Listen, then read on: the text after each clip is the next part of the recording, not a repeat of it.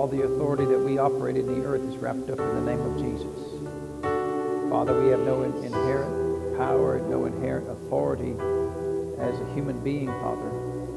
But you've assigned the name of Jesus first to your Son, and then the use of that name to your church. So, Father, we speak the name of Jesus against every mountain, against every hindrance, Father, every work of the enemy. And, Father, we are assured by your word, regardless of what we speak to, Father, it will fall. It will yield, Father, and it will be removed. Father, our faith is that the mountain is removed and cast into the sea, that the tree is removed, Father, and cast into the sea. And Father, your name guarantees that it will be so. Father, we thank you. Lord, we give you all the praise and the honor for it, Father, in Jesus' name. Amen. Well, praise God. Is the Lord good? Amen. Well, we'll try that again. Is the Lord good? Well, I don't know if you are all thinking about it or what, but no, the Lord is good. Amen.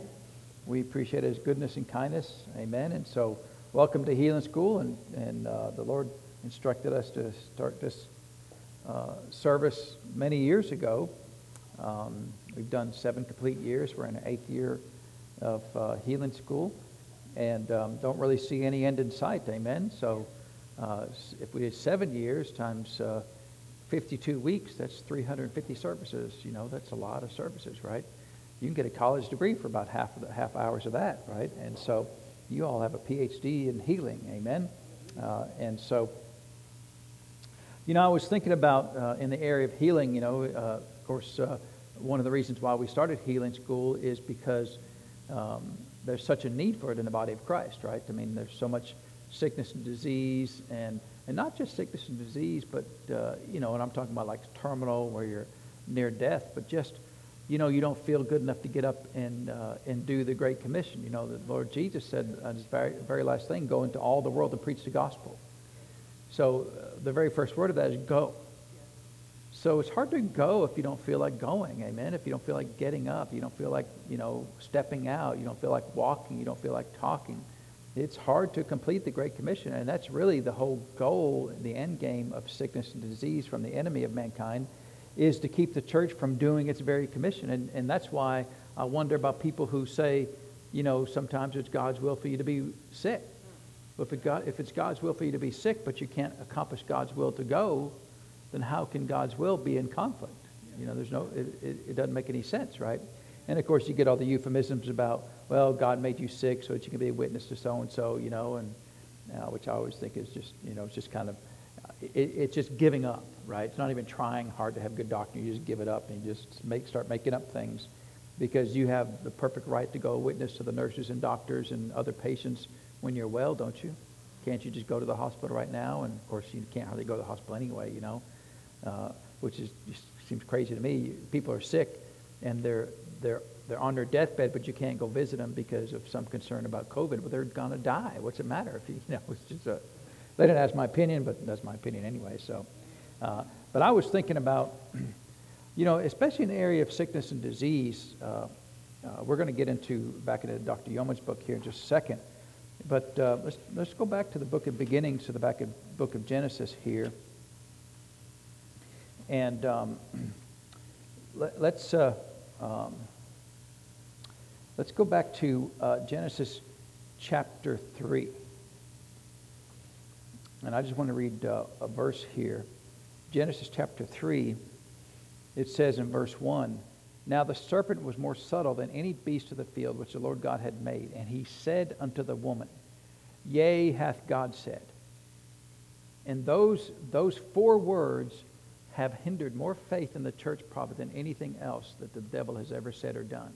Yea, hath God. Did God really say that? And when you get into healing, did God really say that he wants you well? Does God really want you well?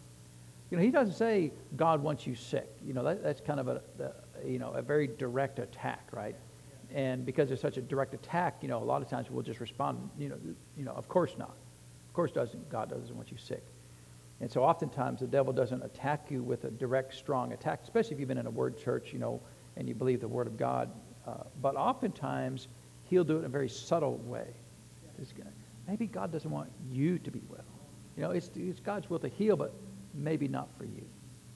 Maybe there's, and I always love this, maybe there's a secret sin. That's always a good one. There's a secret sin that even God doesn't know about. It's keeping you from being healed, right? Yea, hath God said. Did he really say? Did he really mean? Does he really want you to be well?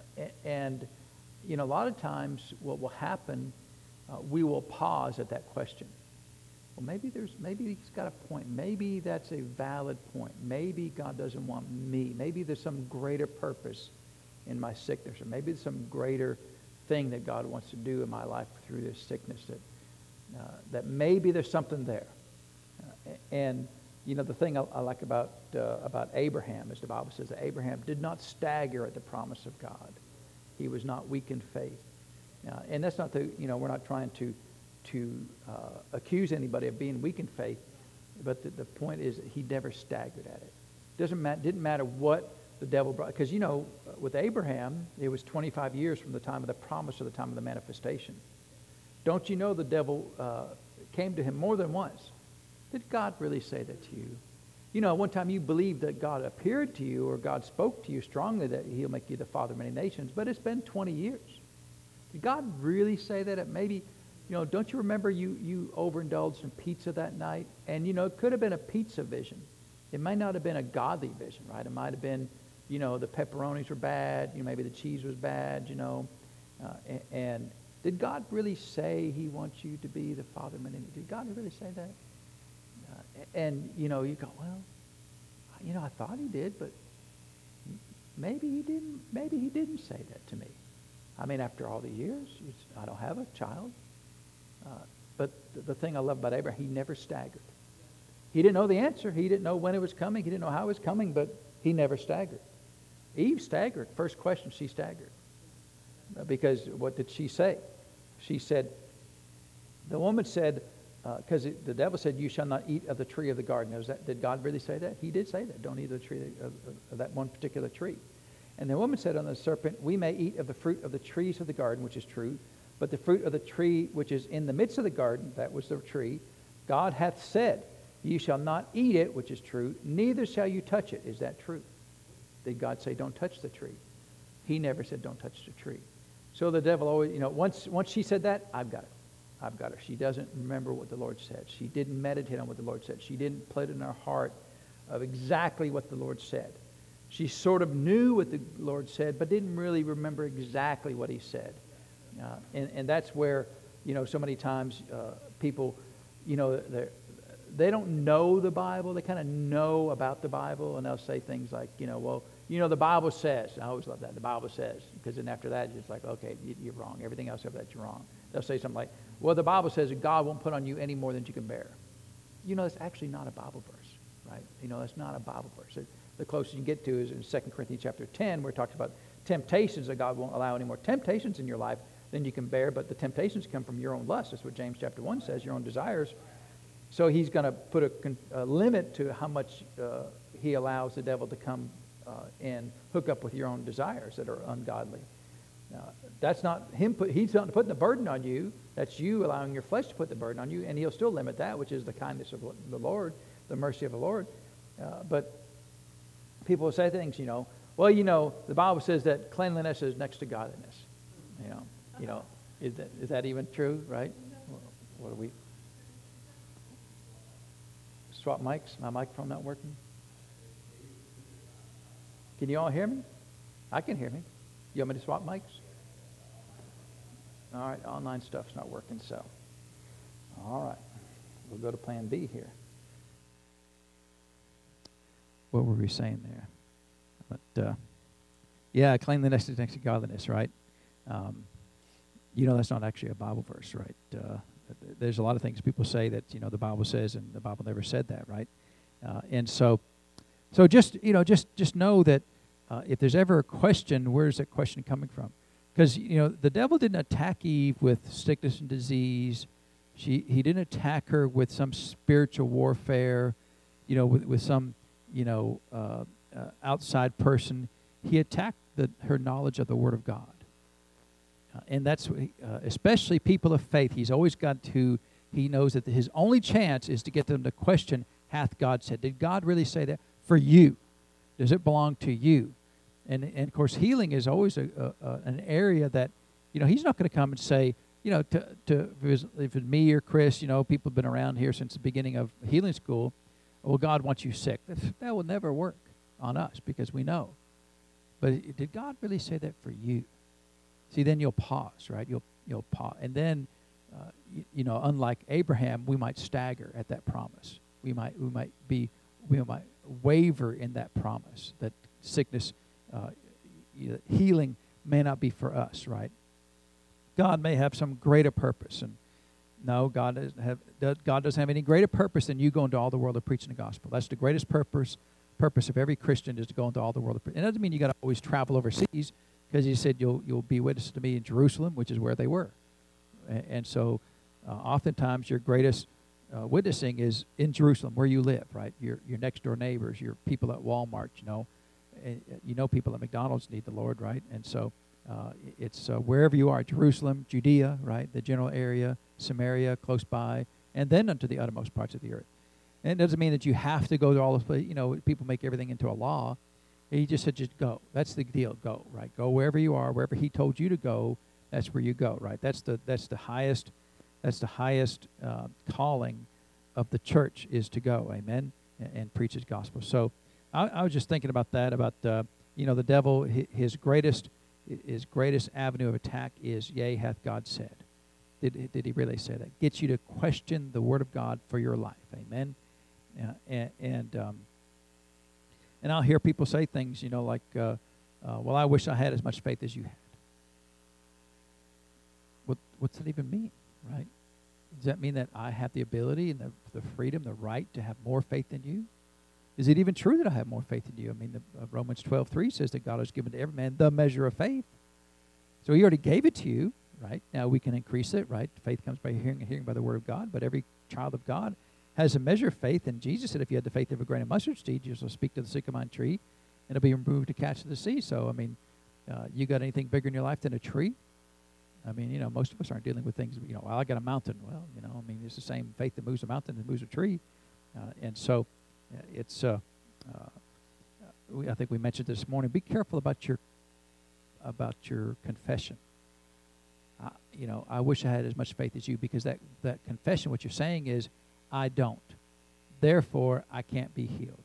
Therefore, because you got more faith than I've got, I can't be healed. But even a small amount of faith will get all the healing that you need in your life.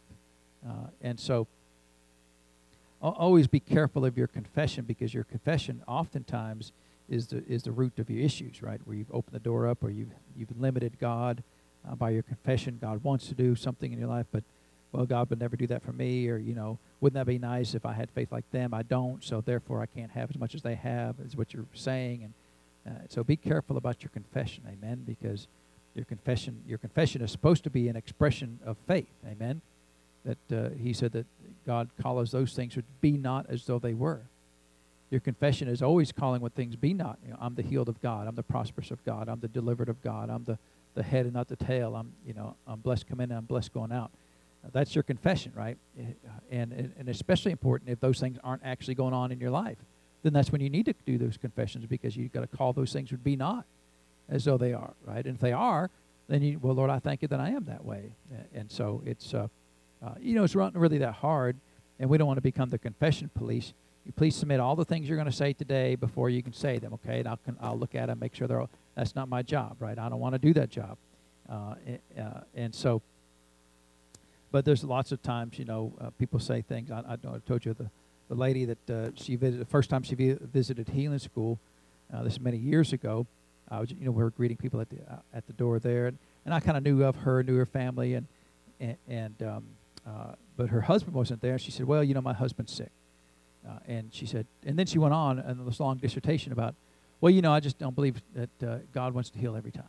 Sometimes God just wants you to be sick. He's trying to teach you something, and sometimes it's not his will to heal. And she's going on and on and on. And I'm just looking at her. I'm not saying anything. It's not my job to be her confession police, but I'm looking at her. Now, I'm not saying yeah, because I can't say yeah, because I'm I'm agreeing with her, so I'm just looking at her, right? So best thing to do is to not say anything, right? But then after a while, she caught on, and she stopped. She looked at me. She said, "You don't believe a word I'm saying, do you?" I said, "Well, no, there's nothing you said. It's scriptural." And then she got mad and never came back. I was nice about it, but nothing she said was scriptural. I'm not going to hook up with, well, sometimes God just doesn't want to heal you. That's not true. That is a lie. That's worse than yea hath God said. That's saying God didn't say. And so God did say, I am Jehovah Rapha. I am the Lord that healeth thee. Different translations say, I am your physician. I am your surgeon. And so he said he is. He's going to be, he was. Sometimes he is and sometimes he's not. He said, I am. I am is always present tense. I am, right? I'm not going to be. I'm not thinking about it. I'm not working through, my college right now. I'm an intern, and eventually I get to be a real doctor, and you just hang on the best you can. Someday I'll get my degree, and I'll be able to help you out. No, I am. I am your physician. Amen. And so that's the Lord. Amen.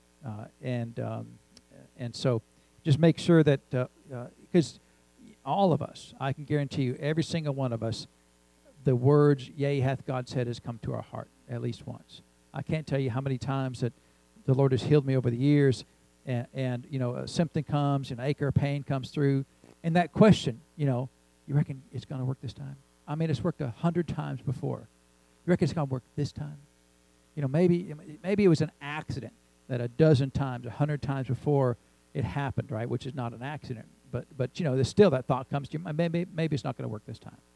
That's exactly the same thing as yea hath God said. He doesn't say it's not going to work this time because that's too strong, right? That's for us people of faith. Well, no, yes, he is.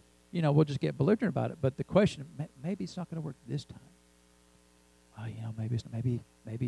Maybe I'm just not as in faith today as I used to be.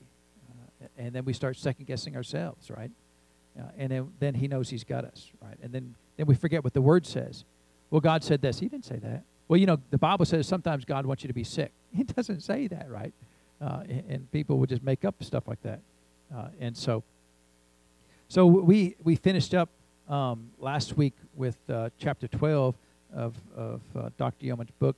And, of course, this is there's 4 books in this one book, right? And so we're in the 3rd book, chapter 12 of the 3rd book, because the publishers just took all of her 4 books about healing and put them together. So this is the 3rd book, chapter 12, and it was our daily bread. We never did ask the one question, right? Because some of these chapters are really short. Normally we try to have about 10 questions. But which book is that?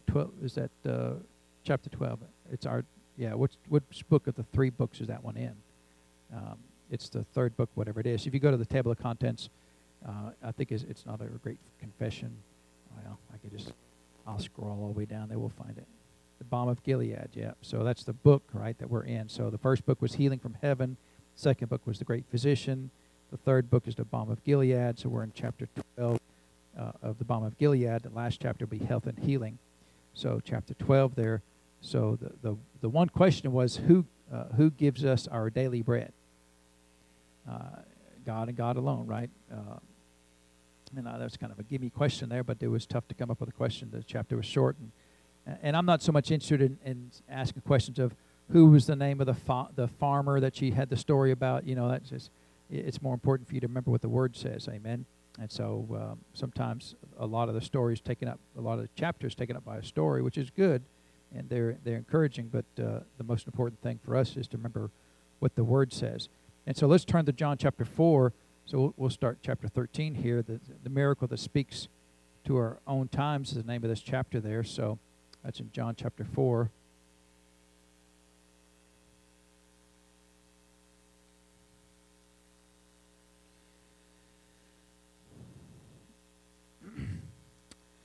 And so let's start here in verse 46. And it says, So Jesus came again unto Cana of Galilee, where he made the water wine. And there was a certain nobleman whose son was sick at Capernaum. And when he heard that Jesus was come out of Judea into Galilee, he went unto him and besought him that he would come down and heal his son, for he was at the point of death. So Jesus, this man here, this nobleman knew of Jesus, heard of Jesus, and of course that's the first step of faith, right? Have you heard of Jesus? And so what did he believe about Jesus? That he could heal, obviously, right? He went to him and asked him if he would come and heal his son. And so Jesus said in verse 48, now, if your son is sick, near to death, right? So it wasn't just, he hurt his toe, but he said he was at the point of death. So what is the mindset of this father? It's panic, right? It's fear, it's dread, there's a lot of emotions going on.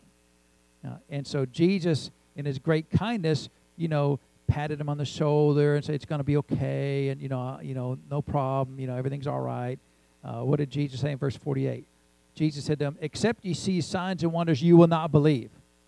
Jesus, did you know this guy is upset? Come on, be nice. Be nice about it, Jesus. Don't just, that's kind of harsh, right? Except you see signs and wonders, you will not believe. In other words, you just think of this superstition, right? And so before we finish that story, let's go back to, I'm going to put my little thing there, and let's go back over to Mark chapter 5. And look at this story here. So Mark chapter 5, in verse 21, it says, and when Jesus was passed over again by ship unto the other side, much people gathered unto him, and he was nigh unto the sea. And behold, there cometh one of the rulers of the synagogue, Jairus. And I always call it Jairus, but I think the one group says you should pronounce it Jairus. But I've said Jairus so many times. That's just the way it is from now until forever. It's Jairus, right? When we get to heaven, he says, my name is Jairus. Well, okay, fine. But we're going to call you Jairus for now, right? Just like some people call me Skip. I'll probably skip to them forever, right? But Jairus came by name, and when he saw him, fell at his feet and besought him greatly, saying, my little daughter lieth at the point of death. I pray thee, come and lay thy hands on her, that she may be healed, and she shall live. And Jesus said, except you see signs and wonders, you will not believe. Is that what he told Jairus? No, he said Jesus went with him. Well, now, the nobleman asked for the same deal, and Jesus fussed at him. And Jairus asked for the deal here. Now, it may be that he just likes daughters more than sons, right? Because this is a daughter here, and so if it's a girl, okay, I'll come with girls. Boys, you know what trouble boys are? I ain't doing it. You reckon that's what it was, that he just liked girls more than boys? No, of course not, but what's the deal? Why did he respond one way? Same. I mean, essentially the same difference, right? Both a child, both near the point of death, and one of them, Jesus said, "I'll come." Didn't even say he just started going with them, right? And then the other one, he didn't even move. Except you see signs and wonders, you won't believe. Well, see, that's the thing I love about healing is, and really it's the same true for all doctrine, is we can't turn it into a law. Right, we always want to turn everything in the Bible to a law. In fact, there's a group of Christians right now, if you don't know it or not, there's a group of Christians who believe, and they will state this, that we have to find a law, a rule in the New Testament before we're allowed to do anything. So if they have a church, they can't have like an elementary school at church, because there's no law in the New Testament says, thou shalt have an elementary school at church. So it's wrong to teach your children? I mean, I don't know, but so they're always trying to turn everything in the New Testament into a law. Well, the problem with turning grace into law, it's not possible. Because you get stories like this. Well, in one case, same exact, a child, right? So they would come up with some crazy doctrine like, well, for girls you go and boys you don't. Because that's what it says. Boys you don't go. Does that even make sense? That's just dumb, right? That's bad doctrine. It's people making up stuff right there, right? No, the deal is there's no law. The deal is Jesus is looking for faith, right? He's looking for faith. Now, and so sometimes you kind of have to read between the lines what's going on. So for this man here with Jairus, that's just all he knew. Well, Jesus went. But for the nobleman, go back to John chapter 5, based on what Jesus said, except you see signs and wonders, you not believe. So for the nobleman, his faith wasn't in Jesus the healer. His faith was in Jesus had to go. Jesus had to be. He had to see a physical event to occur before he would believe. Except you see signs and wonders, you will not believe. You need to come, and unless I see you lay hands, I can't believe. Jairus believed that Jesus was the healer, period. And, of course, he just asked him to come. Now, if Jesus said, I don't need to come, then I think he probably would have been fine. Just like in Matthew chapter 8, remember the centurion went to Jesus. And now, in Matthew's version of it, it just says, my servant is sick, and Jesus said, I'll come and heal him. In Luke's version of it, it says they begged him to come. And then he said he would go. But then the centurion said, oh, no, you don't need to come. Just speak the word only. And I see Jesus was willing to go. In fact, he said he would go. He started to go. Oh, no, you don't need to come. I don't, because my faith is in you. My faith is in your authority. And Jesus, of course, said he had great faith, right? So that man had great faith. So, nothing wrong with Jesus going or Jesus not going. Jairus just had faith in Jesus. The nobleman or the centurion had even greater faith, because Jesus said, I've not found so great faith, in not even in all of Israel, that he understood how authority worked, that Jesus speaks the word, the man with the most authority, if he speaks, you do it, and that happens. And so Jesus said that's great faith there. He didn't need to come. But see, this man faith was in the sign and seeing something, right? I have to see you, Jesus, come down and lay hands on my child, and that's where my faith is, not in your power, not in your authority, not in your word. I've got to see you. My faith is in seeing you do this. It's a sign and a wonder, right? And that really is superstition. Unless I see a natural thing occur, I can't believe. And that's where some Christians are. And that's really superstition, because superstition believes that some natural event has to occur before some supernatural event can happen. And so they get into superstition, right? Well, you got to sit in this chair, right? People get in superstition with sports, right? Unless I wear my lucky ball cap, my team's not going to win. They don't even know you're wearing a ball cap. But you think you're wearing your ball cap's going to affect that guy's batting record? It doesn't really work that way, right? Especially if the game happened yesterday, you taped it. So now it doesn't matter anyway. You're wearing your lucky ball cap and you're watching a taped game.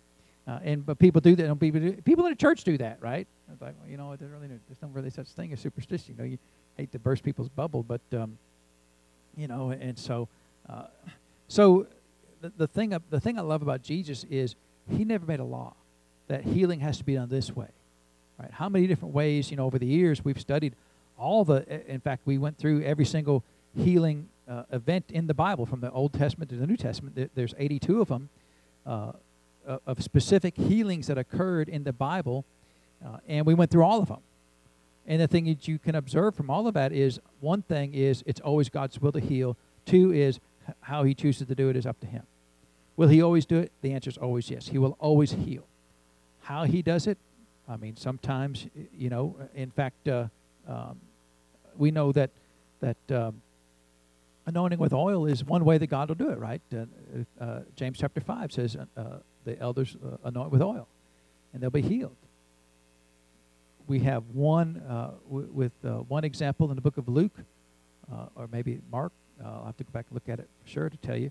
But one example in the Gospels where they anointed with oil. No other examples. No examples in the book of Acts of anointing with oil. And yet some people, you've got to anoint me with oil. Okay, but there's literally only one verse in James and one example in the Gospels that occurred. Every other example was different ways, right? Laying hands on people. Sometimes Jesus spoke to the person, right? Sometimes in Acts chapter 19, it was the prayer cloths, right? We call them prayer cloths, but the cloths that came from from Paul. And so the rule, there's no rule. There's no law. Your faith should be in the healing power of God, not in the mechanism of healing. Well, you have to lay hands on me. Well, what did Jesus say here? Let's read the rest of the story here. The thing about Jesus is he always tried to work with the person. He wasn't trying to make a law. He was trying, where are you at? Where are you at in your faith? That's the way Jesus operated. When he was talking to somebody, and one of my favorite stories there is in Matthew 15 in the Syrophoenician woman, and he just was, he was talking to her, and being not unkind, but it not meet to give the children's bread to the dogs. He just worked her over hard, right? and I believe he was just seeing where her faith was. He needed to get her to express her faith, because she hadn't expressed her faith until finally she said, "Yea, Lord, except that even the dogs eat from the crumbs from the children's table." That's faith right there. Okay, you can have what you came for. So he was trying to get her to faith, and oftentimes Jesus is trying to get people to get to faith. He can see it in them, but so many times we got so many layers of the natural world and so many layers of religion, and so many, he's got to peel those back until he can finally get your faith exposed and hear your faith and get your faith to be clear. And I believe this is exactly what this man was here. So the man came to him, and he besought him, begged him that he would come. Jesus said, "Except you see signs and wonders, you will not believe." The nobleman said unto him, "Sir, come down ere my child die," or before my child dies. So the man's now getting just almost, hysterical. You've got to come. And so, but Jesus still can see. You remember in Luke chapter 5 when they brought the man that was born by his 4 friends. The Bible says when Jesus saw their faith. See, faith can be seen. I can see faith in you. You can see faith in me. You can see it, right? It's from a spiritual perspective, you can see it. And so Jesus must have seen, even though his words weren't perfectly lined up with his faith, he must have seen it, because what did he say in verse 50? Jesus said unto him, "Go thy way, thy son liveth." What did the man ask? For Jesus to come. Did Jesus come? No, Jesus didn't go with him. He said, "Go thy way, thy son liveth." And what was the man's response? The man believed the word that Jesus had spoken unto him, and he went his way. And as he was now going down, his servants met him and told him, saying, "Thy son liveth." Then inquired he of them the hour when he what? Began to amend, or began to improve. And they said unto him, "Yesterday at the 7th hour the fever left him." So the father knew that it was at that same hour in which Jesus said unto him, "Thy son liveth," and himself believed in his whole house. So Jesus, he never did go with the man. The man begged him to go, right? He never did go with him. Now, how much distance was there between Jesus and the man's son here? Well, we don't know, but it was not, it was more than a few inches, right? I mean, it was far enough away that he had to travel a distance to get to Jesus. So that tells us that physical presence isn't necessary for healing to occur, right? We don't have to have somebody come and lay hands on us. Jesus didn't go with this man and pray for his son for him to get healed, didn't lay hands on this man's son. He just spoke the word. Amen? So that of course, that should encourage us, right? Because sometimes we get in the same rut that this man does. You have to come. And you have to anoint with oil. And it's got to be virgin oil from the olive trees of Jerusalem. And if it's not that, just Walmart olive oil is not good enough, right? And I've heard people say, it wasn't really olive oil. It was some special oil. It wasn't, we always say it wasn't really olive oil. It was some of this other. Who cares? Motor oil would probably work, right? Because is there an inherent, it's the healing, it's the herbs and spices, that oil that really somehow, no, it's not that.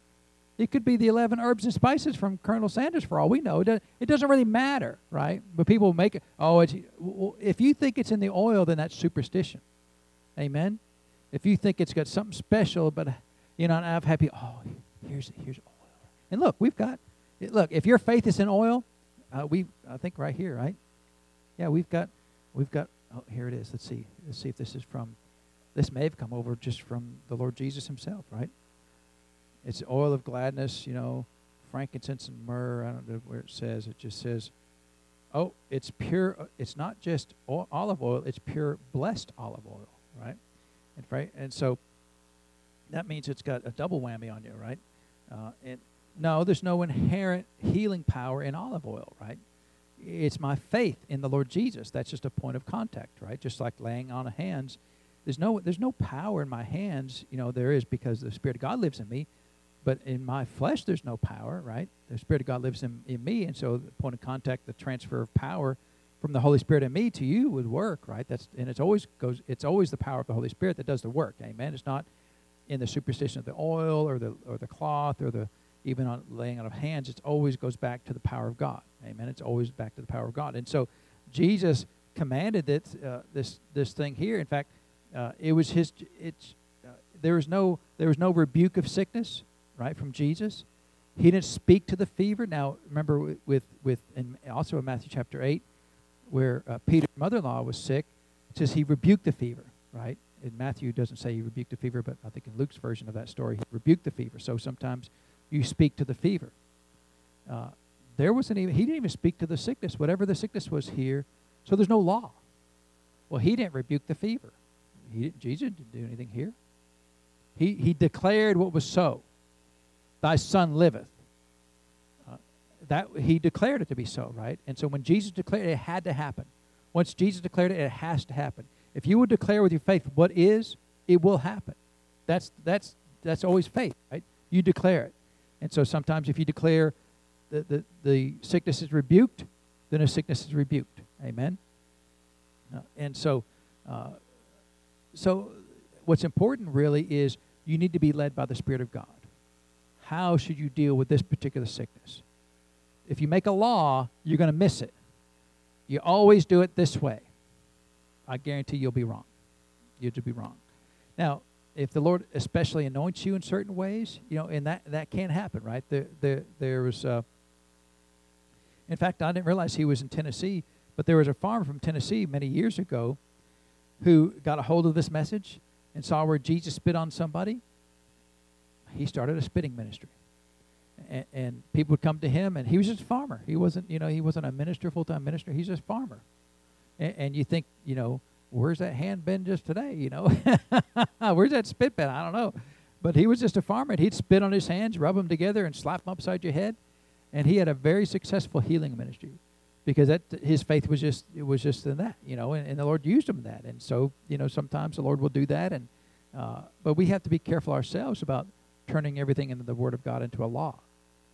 Jairus asked the Lord Jesus to come. The nobleman asked Jesus to come. Jesus was fine with Jairus, didn't like that the nobleman asked him to come. Why? Because he saw in him that you just want me to go. You don't have any faith in me. You have faith in me going. You have faith in me being there. And so Jesus is really good about, look, you can't, that's superstition. I can't go with that deal. Now, if you got no superstition about me going or not going, I'll come, right? Because he said to the centurion, I'll be glad to come. No, don't come. And so there was no superstition for the centurion, no superstition for Jairus, but the nobleman, there's superstition. You got to come. If you don't come, it doesn't work. Well, that ain't so. It will work. If you faith in any way, it will work. Amen. If you got faith in laying on hands, that's fine, right? But if you got superstition, he's got to deal with that. So I just think in that particular story, I think it's a good contrast. Amen. It's a good contrast between almost the exact same circumstance, almost the exact same request, and yet Jesus dealt with them completely differently. And I think he does that really just to keep us from turning everything to a law. If you look at all the healings that Jesus did, but the majority of them, I don't even know if it was a majority, but several of them were by the laying on of hands, right? But not all of them. And so, anything wrong with laying hands on people? Anything wrong with going? Hey, could you come and I'll be glad. I don't know how many people I've talked to.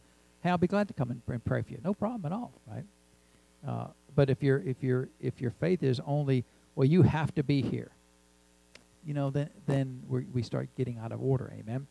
And so Dr. Yeomans made it a point about this particular story. She kind of took a side journey.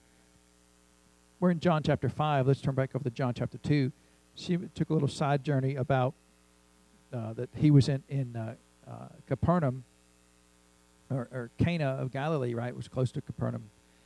And that's where Jesus, in fact, that was the very last thing, right, that we read. We didn't read that back in verse 54 of chapter 4. It says, this again, the second miracle that Jesus did when he was come out of Judea into Galilee. So, of course, the first miracle we know was back in chapter 2, which is when he turned the water to wine. And so she just wanted to make a point about a couple of things about how he said this here. And we're not going to go into all the argument about about the alcohol here. My question is, has alcohol ever done anybody any good? No, so that should be enough all you need to know, right? I've never seen it do anybody any good, so we'll leave it at that. We'll move on about that discussion here. But her point here is, we know the story here was started in verse 1, and in the third day there was a marriage in Cana of Galilee, and the mother of Jesus was there, and both Jesus was called and his disciples to the marriage. And when they wanted wine, the mother of Jesus said unto them, they have no wine. And Jesus said, Woman, what have I do with thee? Mine hour is not yet come. Do you know why he said that? I mean, if you've been around here long enough, you probably know why he said that. But I've always wondered, why, because that seems like such an odd response, right? Odd response of, mine hour is not yet come. That's true, but what's that got to do with what I asked you, right? Well, what does wine represent? Represents the Holy Spirit, right? And when is the Holy Spirit going to come? In this time of history, when is the Holy Spirit going to come? After Jesus goes to the cross, right? After he said, I'm going to send. He said, when I leave, he said, it's to your advantage I leave, because if I leave, I'll send you the Comforter, right? Who's the Holy Spirit. So he hadn't sent him yet. So his hour is not yet come to send the Holy Spirit. And so really, he's just messing with Mary is what he's doing. Mary said, I want wine. And so Jesus starts talking about the new wine, right? The wine of the Holy Spirit. And she's talking about, I don't know, anybody know any names of wine? Don't tell on yourself, right? Whatever the names of wine is, that's what red wine? Wedding wine, yeah, wedding wine. So that's what she wants, right? Well, he's talking about the wine of the new Spirit, or the Holy Spirit, right? And so he's just messing with her there. Mine hour's not yet come. But then she said, but see, she knew him well enough. In verse 5, his mother said unto the servants, whatever he saith unto you, do it. And that is a good statement, right? That, you can do something with that. Doesn't matter, whatever he says, you just do that, right? And it'll be fine. It'll be taken care of. Because, in this culture, running out of wine is a bad thing, right? And so they've got to deal with that particular situation. So she said, whatever he said, do it. And, of course, then they did, right? They responded in that particular way there.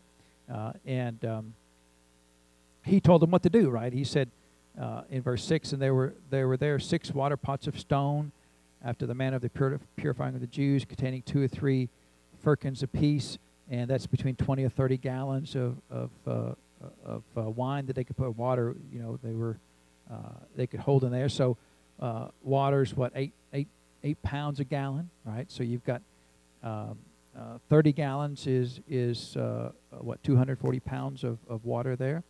Fill them up with water, and they filled them up to the brim.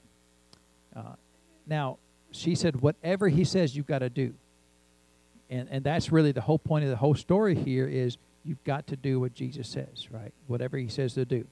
And you remember there in Luke 13 with the 10 lepers, what did he say? Go and do what? Show yourself to the priest, right? Did they do what he said? Yes. Did they get healed? They did. What did they go?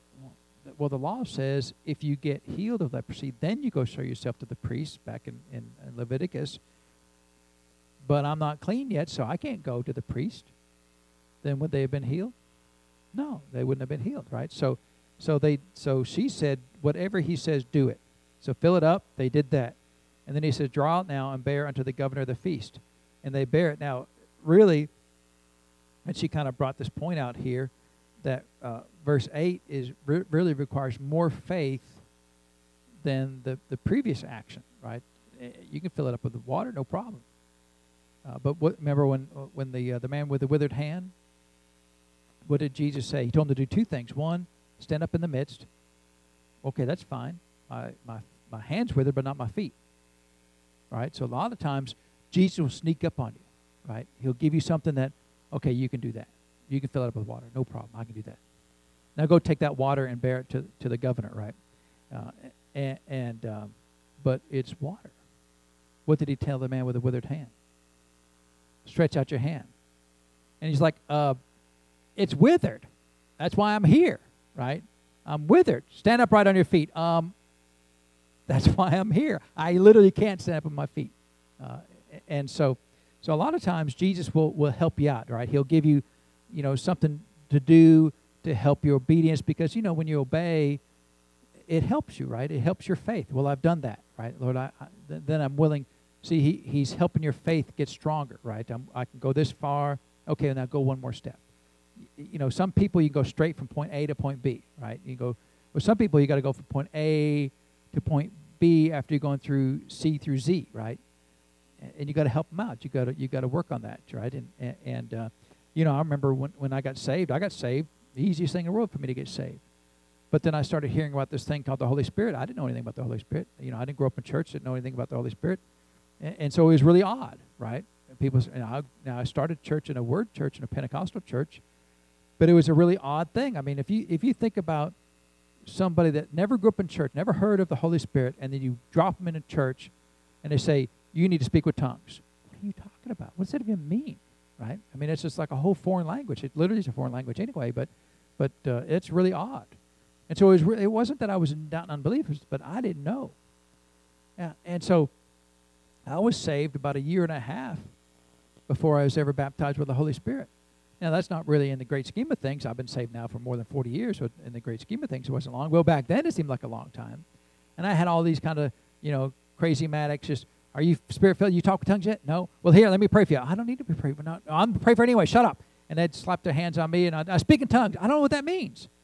And so, they were so zealous, but see, they weren't trying to find out where my faith was. They're pushing their faith on me. And Jesus oftentimes will help people, where's your faith, right? He saw with the nobleman's son in John chapter 5, your faith is not in my power, your faith is in my going. That's superstition. We got to fix this, but we can't just, because if I went, then your faith would remain in my going. Not in my power, not in my authority, but in my going. Amen? And so we got to fix it. We got to adjust this, right? So he was very direct with him, except you see signs and wonders, you won't believe. You got to see me go. And for these people, he knew they got faith, but it's not super strong faith. So let's ease into it. Let's give them something that's easy to do. Fill up the water pots with water. Okay, we can do that. Now go take it to them. And they had to be thinking, okay, we're this far in. I guess we got to do it, right? If he'd started with just go to the creek and take some water to the governor, I ain't doing that. You haven't met the governor. He's not a man you fool with, right? And so, but he said, draw it now and bear it to the governor to the feast. And so they did that, right? So it started with Mary giving them the correct instruction. Whatever he says, you do that. And so, I'm personally thankful that the Lord will always work with us wherever we are. Right? Wherever our faith is, that's where he's going to work at it. Amen? Some people are always trying to get people to, you had faith like I have. That's so unkind to people. Amen? I remember years ago, we had some stuff going on here at the church, and so we had visitors here. And it wasn't a service, but I think it was during one of the Strawberry Festivals. And so people were in and out, and so some people said, hey, Pastor, come here, this person's sick, and they want us to pray for him. Fine, no problem, I'd be glad to do that. And which is funny because then they did all the praying. And well, I thought you wanted me to pray, I mean, I don't care, but, if you're going to ask me to pray, then maybe I should pray, right? But, so anyway, and so they said, well, what's going on? Well, I've got to have this surgery. Okay, fine. And well, what's your faith? What do you want us to pray for? Well, pray that the doctors have wisdom. Which, me personally, it's like, well, but that's supernatural, that God's going to supernaturally grant them wisdom. Well, God can grant you supernaturally to be healed too, right? But, if that's where their faith is, that's where their faith is, right? And so what should you do? You hook up with wherever their faith is, right? In fact, there's a story with Brother Hagin. He was talking about this. Of course, Brother Hagin, the Lord appeared to him in a vision. He said he put his right hand on the palm of each one of his hands, said, I have anointed you and called you for this purpose, to have a healing ministry. A special anointing, right? Remember Paul in Acts 19, he had a special anointing, special miracles, right? So there's the regular anointing, which is pretty good, but then there's a special anointing, which is, like gravy on top of everything, right? It's even better. And better for the people on the receiving end, right? I mean, for people of faith, we're thankful for the anointing power of God, but faith people can receive everything by faith. We don't need the anointing, I'm not trying to diminish the anointing, but the anointing is primarily for the people who are unchurched or low in faith. Amen? and sometimes just because we need a dose of the anointing, amen. And so, no problem with you. Well, he said we should never get. No, I didn't say anything. You do whatever if I have a problem with healing and I'm not getting, I'll go in prayer line. I got no problem. I've been doing this for 40 years, getting healed supernaturally. But if there's still, I'll still go up in a prayer line. No problem, amen. And so, but there was a woman there. He kept trying to get her in faith, when she needed some surgery, and he was trying to get her to get to the point where she could believe God for the healing without getting surgery. But he said, I never could. Working with her a couple of years even, and he said, finally, I think it was just the Lord dealing with him. You've got to find out where she is in faith. And so finally he said, well, so where are you? Where are you in faith? What do you want to believe God for? She said, I just want to believe God that the surgery goes well. He said, okay, I'll hook up with that. And he said, I'll believe God that you have supernatural recovery. That the surgery will go well and you have supernatural recovery. And so she went, got the surgery done, and then the doctors came in there after surgery and said, how much pain are you in? She said, I'm not in any pain. There's no way you have to be in pain. And they gave her a morphine shot anyway. Don't give me morphine if I don't need it. I mean, morphine's like a crazy strong drug, right? And so she's like, that's really nice, but that was the only shot that they gave her, was that one shot of morphine. And Brother Hagin was talking to the doctor. He visited her at the hospital. He said, I don't get it. So he said, she should be in so much pain. She's recovering way faster than she ever should. Well, why? Because that's where her faith was. Go to the doctor, get the surgery, and recover well. And so this person here, in fact, they're standing right there. This person, what do you want us to pray for? Pray that the surgery goes well. And I'm thinking, okay, that's my baseline, right? Now, if you said pray that the thing goes away, then that's a baseline, right? But a baseline was pray the surgery goes well.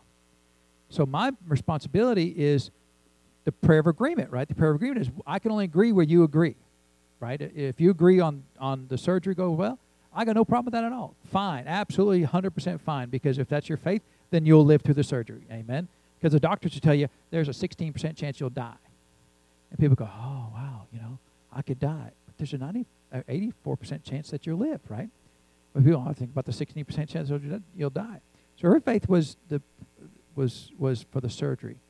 So now, now I knew that, right? And that's how I was going to pray. But the person who asked me to pray that I never got to pray said, no, what we're going to pray is that you don't even have to have the surgery. So what did she do? She overrode the person's faith. Well, your faith is wrong. We're going to give you different faith. But that, Jesus always found out where the person's faith was. And that's what he worked. That's what he worked at. Whatever the faith was at, that's where he worked. He never, he only said twice about amazing faith, right? Great is your faith. Every other time, sometimes he said your faith made you well, but he didn't say they had great faith. Sometimes he just said they had faith, which is still good. But, he reserved the great faith for this centurion, right? And so, and for the woman, the Syrophoenician woman. And so great faith, right? But everybody else had just faith. And then, of course, sometimes he said they had no faith. So that's what they did. They prayed for her, that she didn't have to have surgery. And, of course, she had to have surgery. And I believe it went well. But, we should, when I'm reading the Word of God or reading the stories of these things, I'm always trying to read between the lines. Lord, what's going on here? You got no law, so sometimes you operate differently than this different. And the only difference is where their faith was, the receiver's end of faith, how much faith they had, and where their faith was placed, right? Because the nobleman, his faith was in the superstition of Jesus appearing at somebody's house. Well, that we don't play those games. We don't do superstition, right? And so, if someone said, well, you got to circle around me 3 times, and that's what works. Well, that's superstition, right? Would the Lord ever have you do that? I don't know. Maybe, he told the man with the withered hand to stretch forth his hand. So, sometimes there's a natural aspect of faith, of obedience of that. He told the lepers to go and show themselves to the priest. And so sometimes there is a natural expression of faith, just like he told the people here, go draw out and bear the water to the governor. But it's not superstition, right? Your faith can't be in that thing, amen. And so whatever he saith, that's what you've got to do, amen. And so then she made a point about back to John chapter 5, that that distance was not an issue, right? He declared what was so, thy Son liveth. And wherever the Son was, that in the realm of the Spirit, that faith of Jesus declaring that went through the realm of the natural that we live in, and crossed that distance, and that authority of him speaking that was enough. And we don't know in that case, as far as we know, there was no specific demonic oppression in that situation. There could have been, but we don't know. It was him just declaring, this is so. So it doesn't matter in that case whether there was a demonic oppression causing that sickness, or if it was just sickness because we live in a fallen world, right? There's germs. Well, every germ is not a devil trying to possess somebody. It's just a germ. It's just a virus, right? It's not backed by a devil. It's just the natural world we live in. It shouldn't be here, but it's here. And so, every time Jesus didn't cast devils out in every single instance, right? But he declared what was so, thy Son liveth. And somehow, through time and distance, that was able to go, because it happened immediately, right? That very hour. So it didn't take a while, right? It wasn't like, well, hang on, let me get on my horse, and I got to carry this word to this person here, and it'll take me 6 hours to get there, and then, okay, I've delivered this word from Jesus. It happened from that very hour, right? So the distance wasn't an obstacle. And if it wasn't an obstacle back then, is it an obstacle today?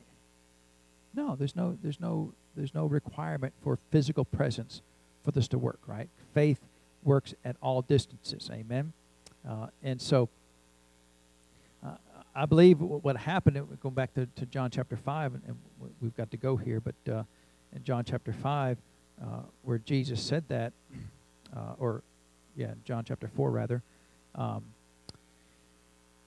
when Jesus spoke that, it says the man believed, in verse 50, go thy way, thy Son liveth, and the man believed the word that Jesus had spoken unto him. So the man moved from faith in the natural, the faith of the superstition of Jesus being there, to the faith of, if Jesus says it, it's so. So the man believed the word, right? He didn't believe the fact that Jesus went, but he believed the word. So Jesus knew in this case, I know I can get this man over. I know I can get him to faith. So let me kind of shake his mentality to get out of the superstition that it's not in me going that gets the job done. It's in the fact that I've got the authority here and the power to make it happen. And so Jesus said, go thy way, thy Son liveth. So Jesus declared it, the man believed it, and it happened, amen, from that very hour. And so, and that's important, right? That it's just a simple faith. God can do it however he wants to, but you've got to know he'll do it, amen? And really, in one sense, he has done it. In this case, in this particular case, it says that what hour that he began to amend, right? He began to improve. So now, how much of the Spirit of God did Jesus operate in? What does John 3:34 say? That Jesus had the Spirit what? Without measure. So he had no limit to the amount of power that he operated in, and yet it says he began to amend. So even Jesus in his ministry, there was a progression of healing, right? And some people say, you're diminishing Jesus in that. We're not diminishing Jesus. We're just saying what the Word says. He began to amend, right? He started to amend. We don't know how long it took, but my guess is it didn't take long, but it didn't happen immediately. You remember the man that he laid on hands that was blind, and what do you see? I see men walking as trees. So the first time Jesus prayed, it didn't work. Not 100%. It worked to some, but not 100%. So he laid hands on him again, and it got better. And so remember the Gadarene demoniac, right? Mark chapter 5. He was speaking to the devils. Well, I'm not leaving. What's your name? Legion. And then so it's because it says he had been speaking to them to leave. So, now the thing that we know is it always works. There's never an instance where Jesus said, I tried. It just doesn't work, right? It's just not going to work this time, boys. And it never failed. It always worked. But, Jesus had to operate by the Holy Spirit. He didn't know everything. He was limited to what he knew that the Spirit of God told him, because he said, I can't of my own self do nothing, right? And so, like us, he has to wait on the Lord. he had to wait on the Lord to show him what to do, to tell him what to do in that case, right? And so, but a lot of times you can start with what you do know, and if it's not progressing, you back up and see, well, do I need to do something different, right? And so with the Gadarene demoniac, he had to find out what the name of this devil was and go from there. And so, again, we're not diminishing things because it always works, amen? It will always work. And that's where your faith has to be. It will always work. And sometimes the Lord will have you do some things different, right? Tell the man with the withered hand to stand up. Tell the man here, I'm not going to go with you. So you've got to find that path. And sometimes finding that path takes a little effort on our part. Lord, anything in particular you want me to do? Sometimes you got to go show yourself to the priest, right? Sometimes you remember Dodie Osteen, right? John Osteen's wife there. And I guess, is she still alive? I think she's still alive, right? And of course, he passed many years ago. But she went to the doctor and was told to go home, die, because we've got terminal brain cancer, and you will not survive this. So first thing she did, it wasn't even thus saith the Lord so much, it was, I want to make sure there's nothing here. So she wrote every person who's ever been in conflict with and said, I want to apologize, please forgive me, I want you to know I forgive you of anything that's ever been done, said to me in any way whatsoever. She wanted to make sure all of her bases were covered, that there was no outstanding unforgiveness, no conflict with anybody as far as she was concerned, and she was 100% healed. Now, the Lord didn't tell her to do that, but, sometimes you can know, well, I just want to make sure, right, that there's no question. So if you got a question, well, maybe I'm in unforgiveness. Well, then forgive them, right? Well, maybe I'm in sin. Well, quit sinning, right? Repent. I mean, if you think it is, then just fix it and go on, right? Because people just stew for years. Maybe I'm in unforgiveness. Well, then forgive them. Well, maybe you reckon that's it? I don't know. If it is, just in case. And sometimes I'll say, Lord, just in case. I thought about this person the other day, and I didn't really wish harm on them, but, just in case that they came up my mind is, okay, well, just in case, Lord, I forgive them. Double up. Even though I forgive them 100 years ago, just in case, and so sometimes just in case is okay, right? So this case was a case of gradual healing. We don't know how long it took, but it did work. Amen. So, I've read after some people who said anytime somebody says that, we're diminishing Jesus. Well, I didn't write the Bible. It says he began to amend, right? I didn't write that. The Word of God wrote that, and so if he began, that means it wasn't an instant. Now, if you go to most of Mark's versions of his, it says immediately, right? But in other stories, in this one with the nobleman in John chapter 4, that's the only version of that story we have. It's not in the other three Gospels, and it says began to amend. So, if Jesus had the Spirit without measure, and his the boy's response to his faith was he began to amend, well then surely there will be times in our life when we do things and it gets better a little over time, right? How many people have believed God and it didn't happen immediately, but it did get better over time, right? I think all of us, I bet, have been in that situation, amen? But has it always gotten better? Always gotten better, amen? We'll come back next week. We'll do the questions. There's only 4 questions for this chapter. We'll do those questions. That way you have a whole week to answer these 4 questions, right? If you don't get them done by next week, then we're going to fail you. Just, you don't get your PhD in healing, amen? But let's pray and thank the Lord for his word today. So, Father, we thank you for the word of God. We thank you for the power of God that resides in us. Father, we are the carriers of the power of God, and our faith resides in your power, in your authority, Father. It doesn't reside in things in the natural realm. We don't have to do anything in particular in the natural realm to obtain healing. We just have to obey the power of God. And if the power of God says to do something in the natural realm, Father, then we'll do that. But our faith is not in that. Our faith is in the obedience to your word and to your spirit. And so, Father, we thank you for your desire to heal us, that we have a right and a privilege as your children to live in divine health all the days of our lives. And we thank you for that, Father. We give you the praise and the honor for it, Lord, in Jesus' name. Amen. Well, is the Lord good?